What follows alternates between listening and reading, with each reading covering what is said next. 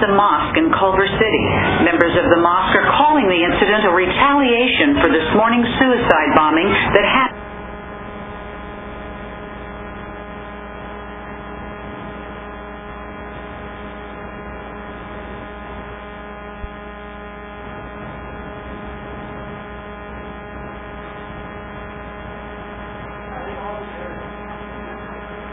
That would be funny. All right. Well, the gist of the clip we were supposed to see was that the agent Jack Bauer stands there and says, man, now I can't even say it. He says, yesterday I was going to die for no reason. Today I have something to die for.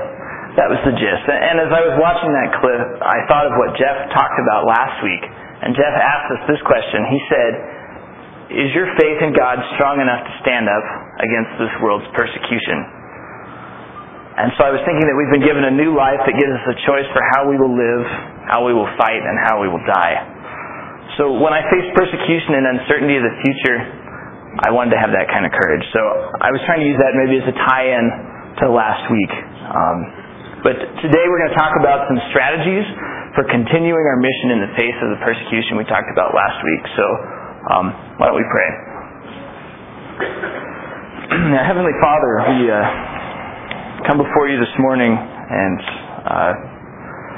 we just want to hear from you, Lord, as Jeremy was praying during the music. Lord, I also agree that my prayer is that you would speak around me. Lord, I pray that your word would speak truth into the lives of the people here today, Lord, that we would have something to take with us as we face uncertainty of the future, that we would have just some principles that we can apply to our lives today, Lord. In the name of Jesus, we pray. Amen. Well, maybe now I'd say welcome and good morning. Thank you. For those of you who don't know me, my name is Greg. I'm one of the deacons here at the Firehouse. In fact, as Brad pointed out a couple weeks ago, I'm the only deacon at the Firehouse, which is fine. It's a little bit lonely being a deacon, but it certainly makes deacon meetings easy. There's generally no disagreement. It takes about 5 minutes. I can usually do it in the shower or maybe on the way to work. But it is my prayer, I know it's our pastor's prayer, that there would be some of you men in this church who would be aspiring to join me in this position of service.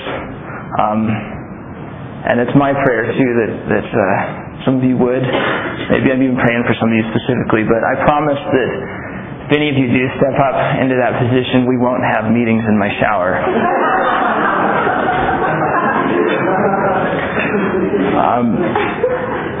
That being said, I just wanted to give the brief recap.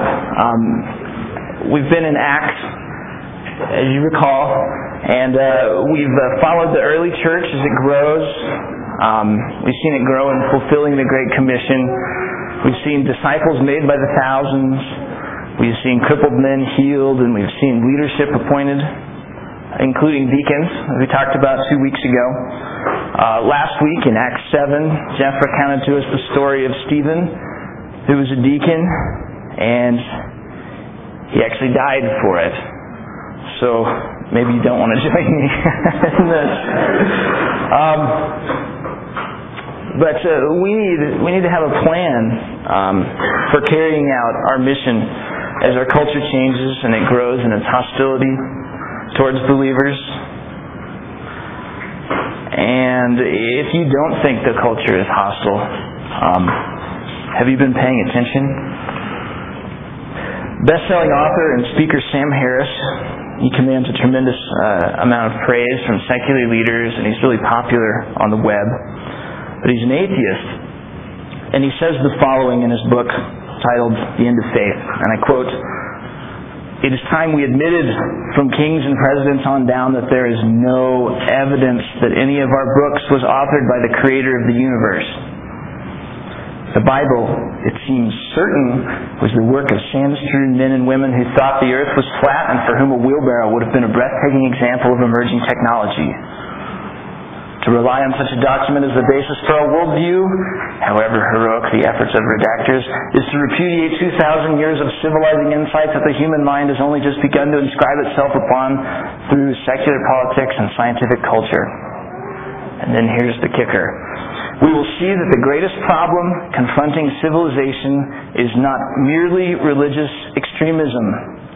Rather, it is the larger set of cultural and intellectual accommodations we have made to faith itself. End quote. So that was some big words, so let me paraphrase what that said to me. I think Sam Harris was saying, believers, not only are you fools, but you should be silenced in the realm of culture, education, and politics.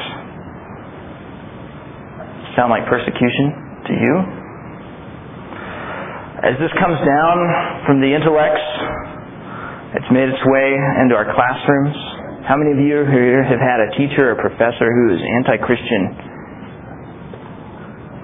Yeah. We see this rising hatred for Christians spilling over into every aspect of culture, including film, music, literature, politics. And you know what? That's fine, as we're going to see today. And how do we deal with it? How do we face it with courage? Well, I think we start by going back to Acts. In Acts chapter 8, we're going to see how the early church responded to persecution in that day, and I think we're going to have some principles we can live by.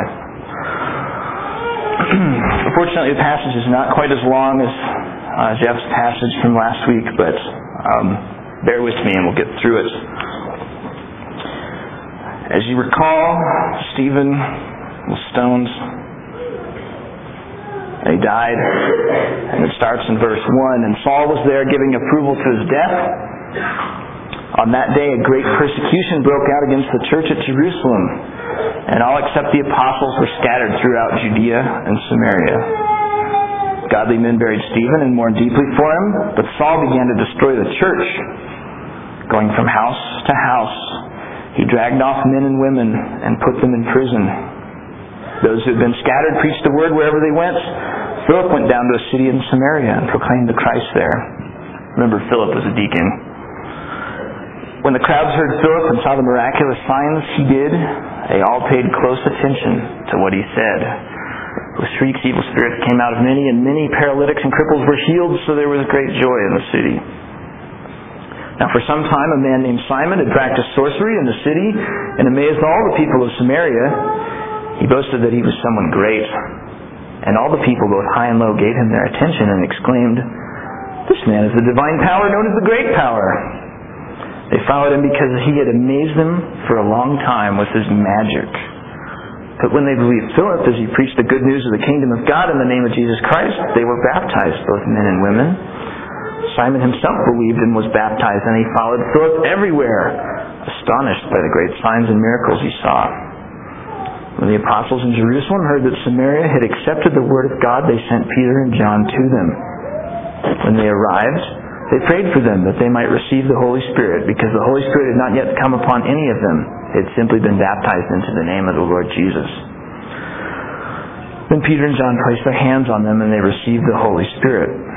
When Simon saw that the Spirit was given at the laying on of the apostles' hands, he offered them money and said, "Give me also this ability, so that everyone on whom I lay my hands may receive the Holy Spirit."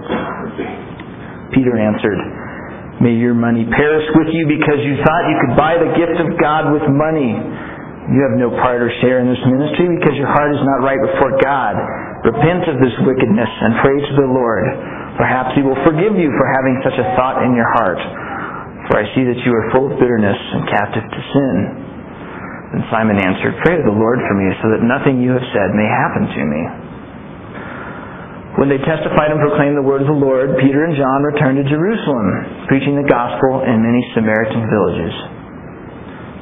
Now an angel of the Lord said to Philip, "Go south to the road, the desert road that leads down from Jerusalem to Gaza." So he started out, and on his way he met a Ethiopian eunuch, an important official in charge of all the treasury of Candace, the queen of the Ethiopians. This man had gone to Jerusalem to worship, and on his way home was sitting in his chariot reading the book of Isaiah the prophet.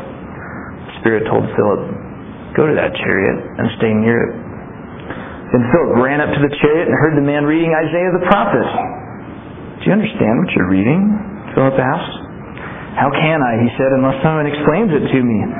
So he invited Philip to come up and sit with him. The eunuch was reading this passage of Scripture. "He was led like a sheep to the slaughter, as a lamb before the shearer is silent, so he did not open his mouth. In his humiliation he was deprived of justice. Who can speak of his descendants? For his life was taken from the earth." The eunuch asked Philip, "Tell me, please, who is the prophet talking about? Himself or someone else?" Then Philip began with that very passage of Scripture and told him the good news about Jesus. As they traveled along the road, they came to some water, and the eunuch said, "Look, here is water. Why shouldn't I be baptized?" And he gave orders to stop the chariot. Then both Philip and the eunuch went down into the water, and Philip baptized him. When they came up out of the water, the Spirit of the Lord suddenly took Philip away, and the eunuch did not see him again, but went on his way rejoicing. Philip, however, appeared at Azotus and traveled about, preaching the gospel in all the towns until he reached Caesarea. So I'm going to give you today 3 principles from this passage. I think you could probably find 100. Maybe we'll just start with 3. The first one is pretty simple. It's to go. Remember, we're talking about how can we carry out our mission in the face of persecution. And so this is the first principle, is to go. We'll go back to the first 8 verses. Remember, there was a great persecution that broke out at the church of Jerusalem, and people were scattered. And Philip went off to Samaria and began to preach the word. The key here is a pretty obvious action. To go. But we'll break that down a little bit more because that's kind of too simple, isn't it? The first point of going, the first element of going is we need to preach the word. If we look at verse 4, it says, "Those who had been scattered preached the word wherever they went." But when you face opposition, what is your tendency? It's probably to clam up. At least I know mine is. But what did the apostles do? I think there's a good verse. If you want, you can flip back to Acts 4. I think Rich talked about this a few weeks ago. Verse says this, "Then they," speaking of the Jewish rulers, "called Peter and John in again and commanded them not to speak or teach at all in the name of Jesus." So what was Peter and John's reply? They said, "Judge for yourselves whether it is right in God's sight to obey you rather than God. For we cannot help speaking about what we have seen and heard." We talk a lot about sharing our faith here at the Firehouse, so I won't kind of belabor that point. But let me give you a couple of questions that you can ponder as a test for your life. These are some questions I need to ask in my life, and I probably need to make some changes. First one is, are you willing to share your faith without reservation? Second one is, are you unable to keep silent about your faith like Peter and John? Can you legitimately say, we cannot help speaking about what we've seen and heard? And the third one is, are you willing to be confident about your faith, even when the culture is saying things like, be silent, you're a fool? The second element of going is to go where people don't know about God. When you face opposition, what is your tendency? It's to clam up, and I think it's also to retreat. It's easy to run away. Sometimes we'll joke about the 3 B's. Does anyone know what the 3 B's are?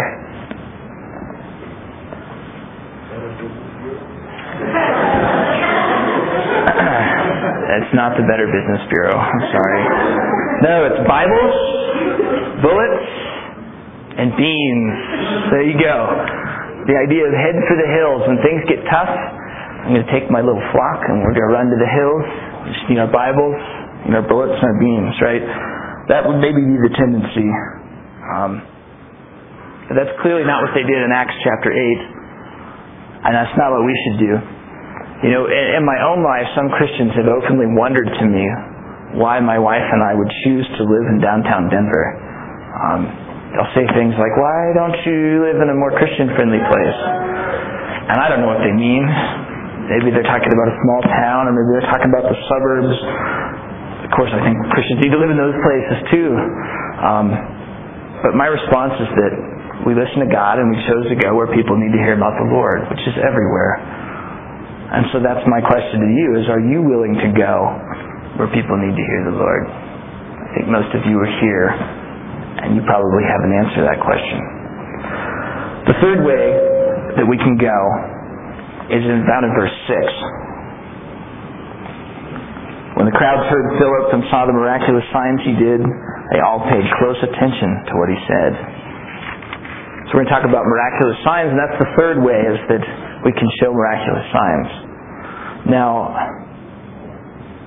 we'll talk about the miraculous part in a second here, but our tendency when we face opposition, it's not just to clam up or to retreat, but it's to be silent and to do nothing. But I think we should look at Philip here, because he takes action.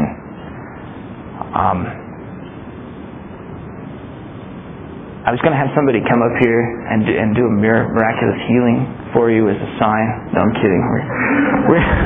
We're not going to do that. There's not going to be healed or anything like that today.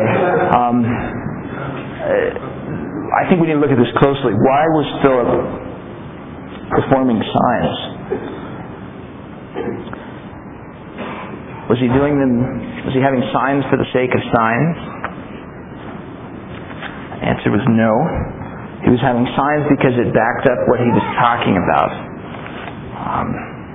I think we need to be very careful and not be deceived about signs for the sake of signs.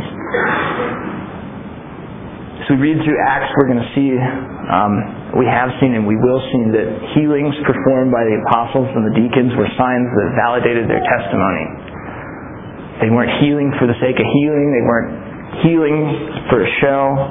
At that time, there was no New Testament written down to serve as validation of their testimony. It was their word, and so these signs served to validate them. And then I think I would also add this, if we want to talk about healing specifically. If you think back to the 1st century A.D., I tried to think about what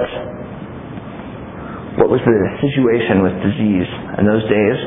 And I think we could find that paralysis and disease of the body were probably almost always terminal.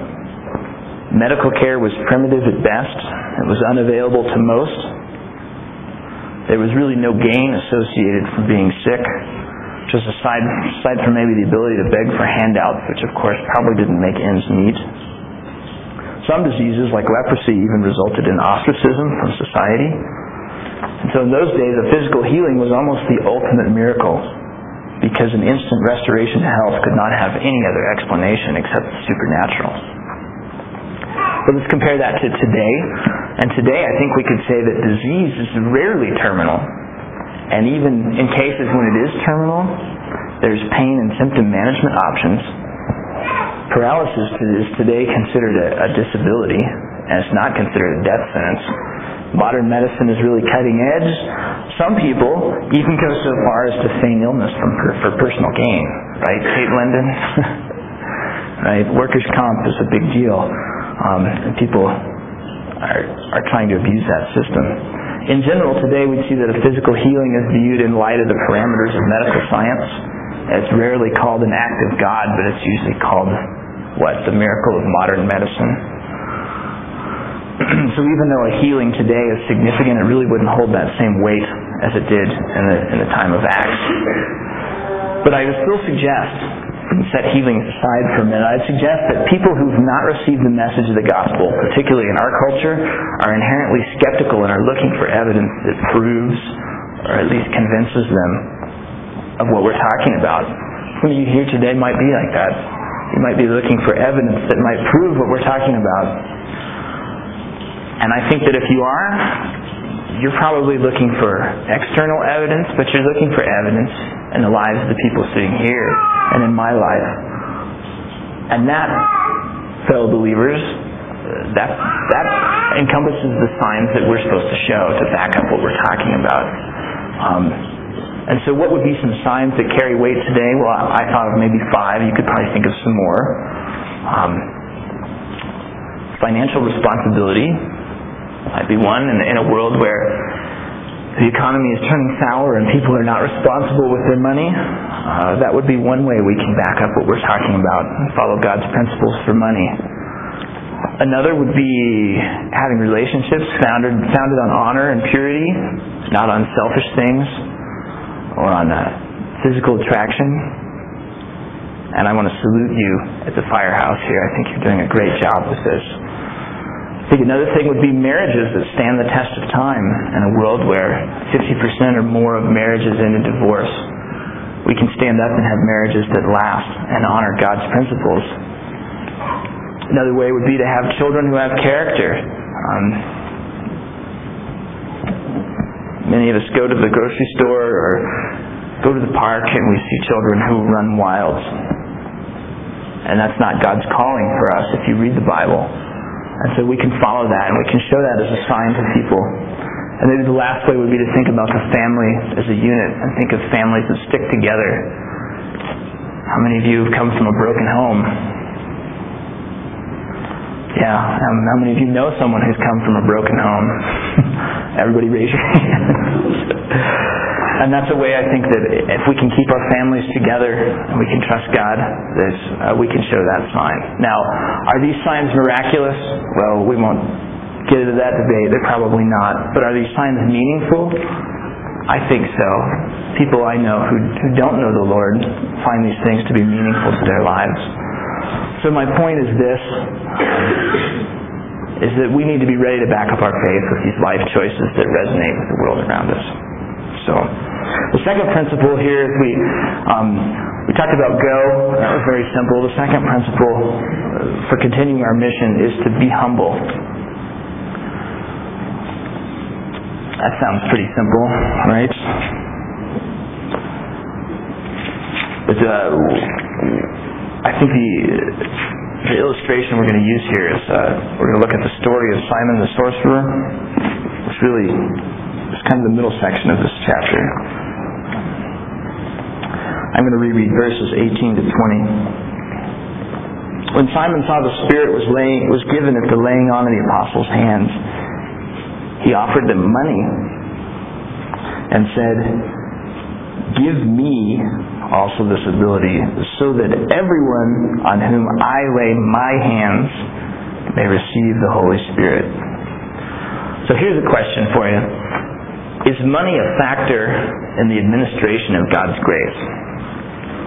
Or maybe another way of saying that is, can money be used to alter God's view of you and directly change your relationship with Him? No. Some no's. Yeah, that's right. The answer, and for those of you who are familiar with Ephesians 2:8 and 9, it says this: "For it is by grace you have been saved through faith. And this not from yourselves, it is the gift of God, not by works, so that no man can boast." So could we consider giving money a good work? Yes. Yes, we could. But can it affect God's grace? No, it can't. All right, walk with me here, people. All right, so what role does money play? Well, I would say this: money is an influencer of your relationship with God. So you really have two choices when it comes to dealing with your money. The first is, the Spirit can motivate your heart to care for someone in need, so that you give of your money with a humble, cheerful, and obedient attitude. And the result is that you grow closer to God. Or your flesh can motivate your heart to give your money to someone in need, but your ultimate goal is to really see that giving come back around and bring you some kind of personal gain. So if we could sum that up, the essence of your choice with your money is this: how you handle your money is an obvious indicator of your humility. Our point is to be humble here. Let me say it again. How you handle money is an obvious indicator of your humility. Is anyone familiar with Hebrews 13:17? Nobody speak at once here. Everybody at once. I'll read it to you. It says, "Obey your leaders and submit to their authority. They keep watch over you as men who must give an account. Obey them so that their work will be a joy, not a burden, for that would be of no advantage to you." So those of you who hang around with me, you probably know this is one of my passions right here. I am certain that there is no greater way to truly demonstrate a spirit of humility than to submit yourself to your leaders in your church. And so how does that relate back to Acts 8? What does Simon say? He offers them money and he says, "Give me also this ability so that everyone on whom I lay my hands may receive the Holy Spirit." We see he wanted to buy his way back into power and authority in the church. But what was the apostles' response? He said, "May your money perish with you." I think it's interesting to note what happened to Simon. Well, he's considered by many to have been the founder of Gnosticism, or Gnostic thought, which is a name. We could talk about Gnosticism for days, I think, but just to give you the summary of it, it's an anti-biblical philosophy that denies the perfection of God and elevates the sin of men. And in fact, the early church created a term called simony. Does anybody know what simony is? It describes the sin of paying for power and influence in the church. But I know you're saying, "Greg, I wouldn't offer money to our pastors to gain authority in this church." Yeah, I'd like to see anyone walk up to Rich and say, "Here's a check, brother. Now, I was thinking we could do some things differently here," right? Hopefully no one's ever done that to you, brother. But I would make this statement. In God's economy of the church, money does not bring you power, authority, or leadership. I'm going to say that again. In God's economy of the church, money does not bring you power, authority, or leadership. So let's be very, very clear. If you ever find yourselves even thinking, these pastors should do what I say because of how much you can just stop right there. Because you're in error. Because there's no humility and no submission in a statement like that or in an attitude like that. And I've seen it before, and we don't need it. We don't need it. Be so careful and so cautious with this, friends. Please. And so I think this ties it back to the point of being humble. I think in this case, we could go through hundreds of ways that you can be humble. But I think this is something that every single one of us has to deal with, of how we're going to deal with our money and how our money relates to our church. And so as we face persecution, we need to just weigh this, and we need to seek humility. And I think this is the first way that we can step into being humble as we deal with our brothers and sisters. So the third and final point here for how we can stand up under persecution and spread the Great Commission is to think right. I think really the whole story of Philip with the Ethiopian really sums this up. I really point to verses 30 and 31 which say, "Philip ran up to the chariot and heard the man reading Isaiah the prophet." "Do you understand what you're reading?" he asked. "How can I," the Ethiopian said, "unless someone explains it to me?" So he invited Philip to come up and sit with him. So what's the simple summary here? The person who wanted to know about God's plan for salvation, other person knew about it, spoke up, first person became a believer. Is there anyone whose story of how they came to salvation really differs from this at all? No. Because this is how the gospel is shared. Someone wants to know, someone shares it, they share it, the other person believes. It's really pretty simple. So why was Philip, I think we should look beyond that and say, why was Philip successful in sharing with the Ethiopian? And the answer to that question is really simple. Philip had the answers. Specifically, in this case, he knew that this passage, which comes from Isaiah 53, was a prophecy about Jesus. And the Ethiopian said, "Can you explain this to me?" And he said, "Yes, I can explain it to you." And he did. I just wanted to, as a brief aside here, some of you know too that I really love Isaiah 53. I think it's really cool. Some of you may not know that for a long time, well, if you read Isaiah 53, and I won't labor you with reading it because it's kind of long, but you should read it sometime, maybe this week. It's a prophecy about Jesus, and it's very, very clear, and the images are very stark, and they really couldn't apply to anybody else. But they were written hundreds of years before Christ even lived. And so for quite some time, scholars thought, surely Isaiah was altered. The book was altered because it's just way too close. It really is. It sounds too much like Jesus. And they thought it had been changed through the centuries. But then in the 1940s, in Israel, a set of documents was discovered called the Dead Sea Scrolls. And one of these was a complete text of the book of Isaiah. And when they were dated, scholars agreed, they dated anywhere from 100 to 400 BC. So before Christ. And wouldn't you know, it was literally word for word what's in Isaiah 53 as to what we have in Isaiah 53.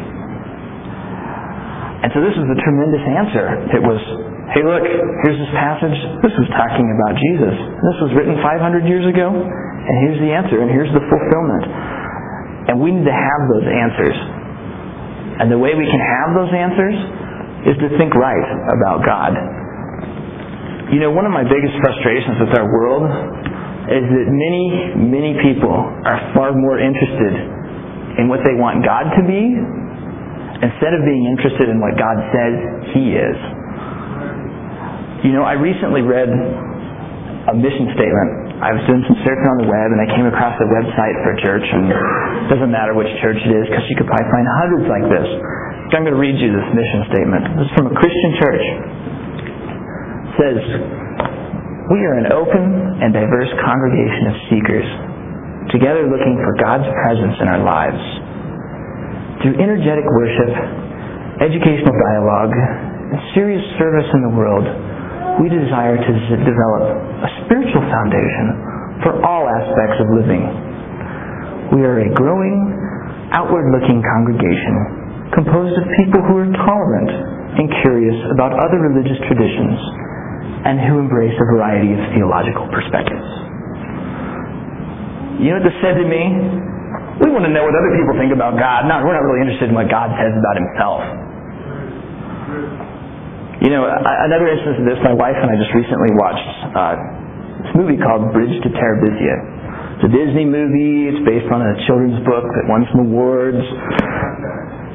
It does have a good soundtrack, right? Not a terrible movie. Not a bad movie. We were previewing it for our kids, trying to decide if they were old enough to understand it. We decided not, because there were some themes about dealing with death of loved ones and remorse and shame and some things we thought maybe our kids are a little too young to deal with. But in the film, there's this main character, and the film really establishes this girl as someone who just can't do any wrong. She's just the ultimate. She's really glorified. But at one point, she makes the following statement, and I quote, "I seriously do not think God goes around damning people to hell. He's too busy running all of this," as she points to the world. And look, we might agree in principle about God's stance toward damnation, and that's a discussion for a different day. I'll let our pastors deal with that one sometime. But really, the underlying value here, and it's throughout this film, and you'll see it throughout culture, is this. It's the notion that we get to decide who God is. We get to decide how He works, and we get to decide what His sense of justice is. And that's fine if you want to believe that. Everyone can believe something different, right? That's what our culture says. Just believe whatever you want. But what happens when you stand before God at the end of your life? Do you think God's going to say, well, how did you define me? I'll judge you by your standards. Or is He going to say, well, I am who I am, and these are my standards, and this is who I am, and you will be judged according to my standards? Which is it? I think it's going to be the second. Well, that's what our culture thinks. And our culture is convinced that you can decide what they want it to be. But the Ethiopian, he was interested in what God is. And he asked the question. So I think we can be looking for people who are interested in what God is. And so then how do we apply that? How do we turn that into right thinking? Well, I think if we look at Philip, we see he was prepared to respond to these questions because he was thinking right. And so we can be prepared to respond to questions. And so here's your practicals. How can we think right about Scriptures? The first way is to understand the Scriptures. Well, how do you understand the Scriptures, Greg? They're kind of confusing. I agree, they're confusing. But they're not. And you know how they get really confusing? Is when you don't read them. Then you really don't know what they're doing. So your first way to understand the Scriptures is to read the Bible. You know, I was encouraged, I think it was you, Jeff. Jeff, you read the Bible every day, don't you? Even if you are going to bed and you say, oh my gosh, I forgot. You get up in your closet while your wife's asleep. You flip it open and you read something. Bless my heart, brother.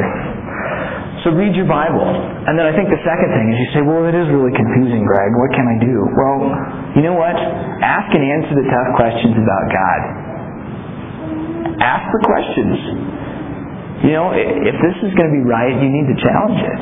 And ask those questions, but then answer them. It's not enough to just say, well, I don't really understand the idea of the Trinity, so it must not be true. Well, why don't you go out and find out about the Trinity? Well, and how do you do that? Well, I think that's the second point here is listen to the Holy Spirit. And there's two ways you can do that. First, you can pray and make your prayer a dialogue with God. And say, God, I don't understand the Trinity. Don't treat God like Santa Claus. And don't give him a list and say, I need this and I need that and I want this and can you do this? Well, you know, there's a place for that in prayer. And we do that every day and that's part of prayer. But say, God, I don't understand. Give me wisdom. And then you know what? You can do something practical. You can go out and seek counsel. You know what? There's 3 pastors here who know a whole lot about the Word. Maybe I know a little. Maybe I can point you in the right direction. There's some other people here, your small group leaders and others. Ask them. Ask the questions. We're not afraid of the questions. Do you don't understand the Trinity? Ask us and we'll try to give you some answers. And then I think we can apply this right thinking by being aware of those who are searching for God. And I think that's a right thinking too, is that, you know, Jesus gave us the Great Commission. That's what this whole series is about, right? Acts 1:8, the Great Commission. And so we need to be aware of those people who are asking those questions and saying, can you tell me about God? Do you know about God? I'm tired of having my own views of what God is. I want to know who God is. Can you tell me? So are we aware?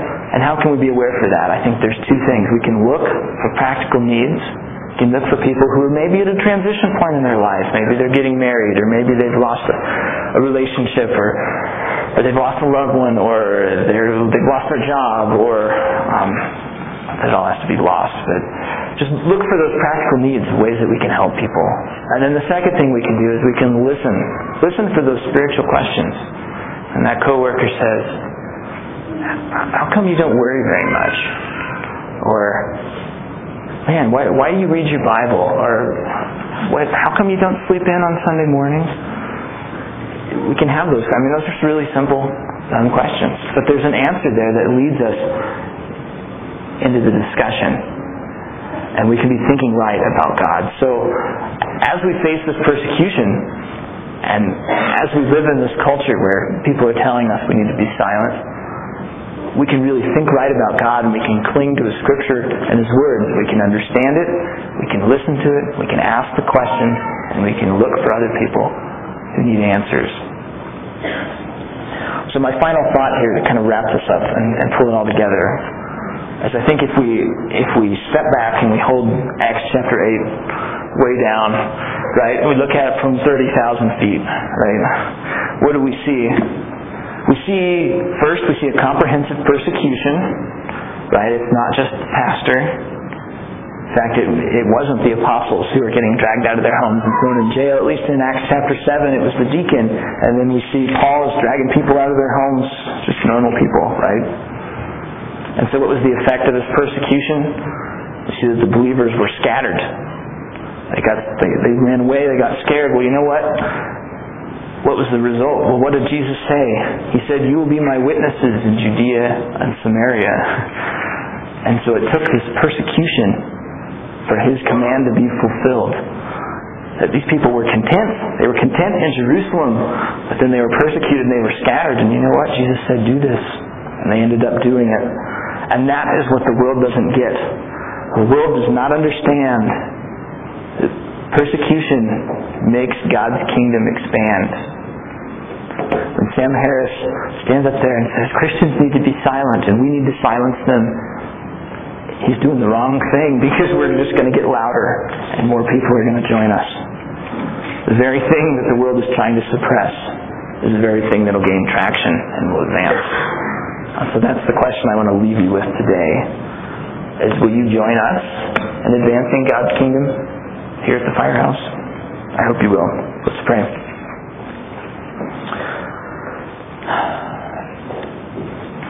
Yeah, Father, it's a difficult world that we live in. The world changes around us, and there's a lot of uncertainty, whether it's economic or political or social. In addition to all the normal uncertainty we face, Lord, we cling to You in this time. And God, we're committed to this mission. As believers, we have agreed to join You in this when times are good and when times are bad, and when things are easy and when things are hard. So Lord, I pray that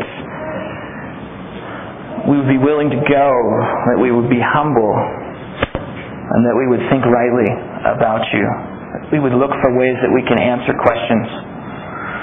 And God, for those who are here today who maybe don't know You, who are not believers, Lord, I pray that You would work in their hearts. I ask that You would move them to ask those difficult questions, Lord, and to test us, Lord. I pray that each person who's in this room would come into a relationship with You, a saving relationship by Your grace, so that we can move forward together into the uncertain future. God, I just pray that You would lay these principles on our hearts, that we would apply them to our lives each day. I thank You for my brothers and sisters and for each person who's here today. In the name of Jesus. Amen.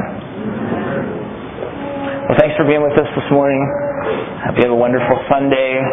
Hopefully we'll see you Wednesday night at small groups, next Sunday back here at 9 o'clock for prayer.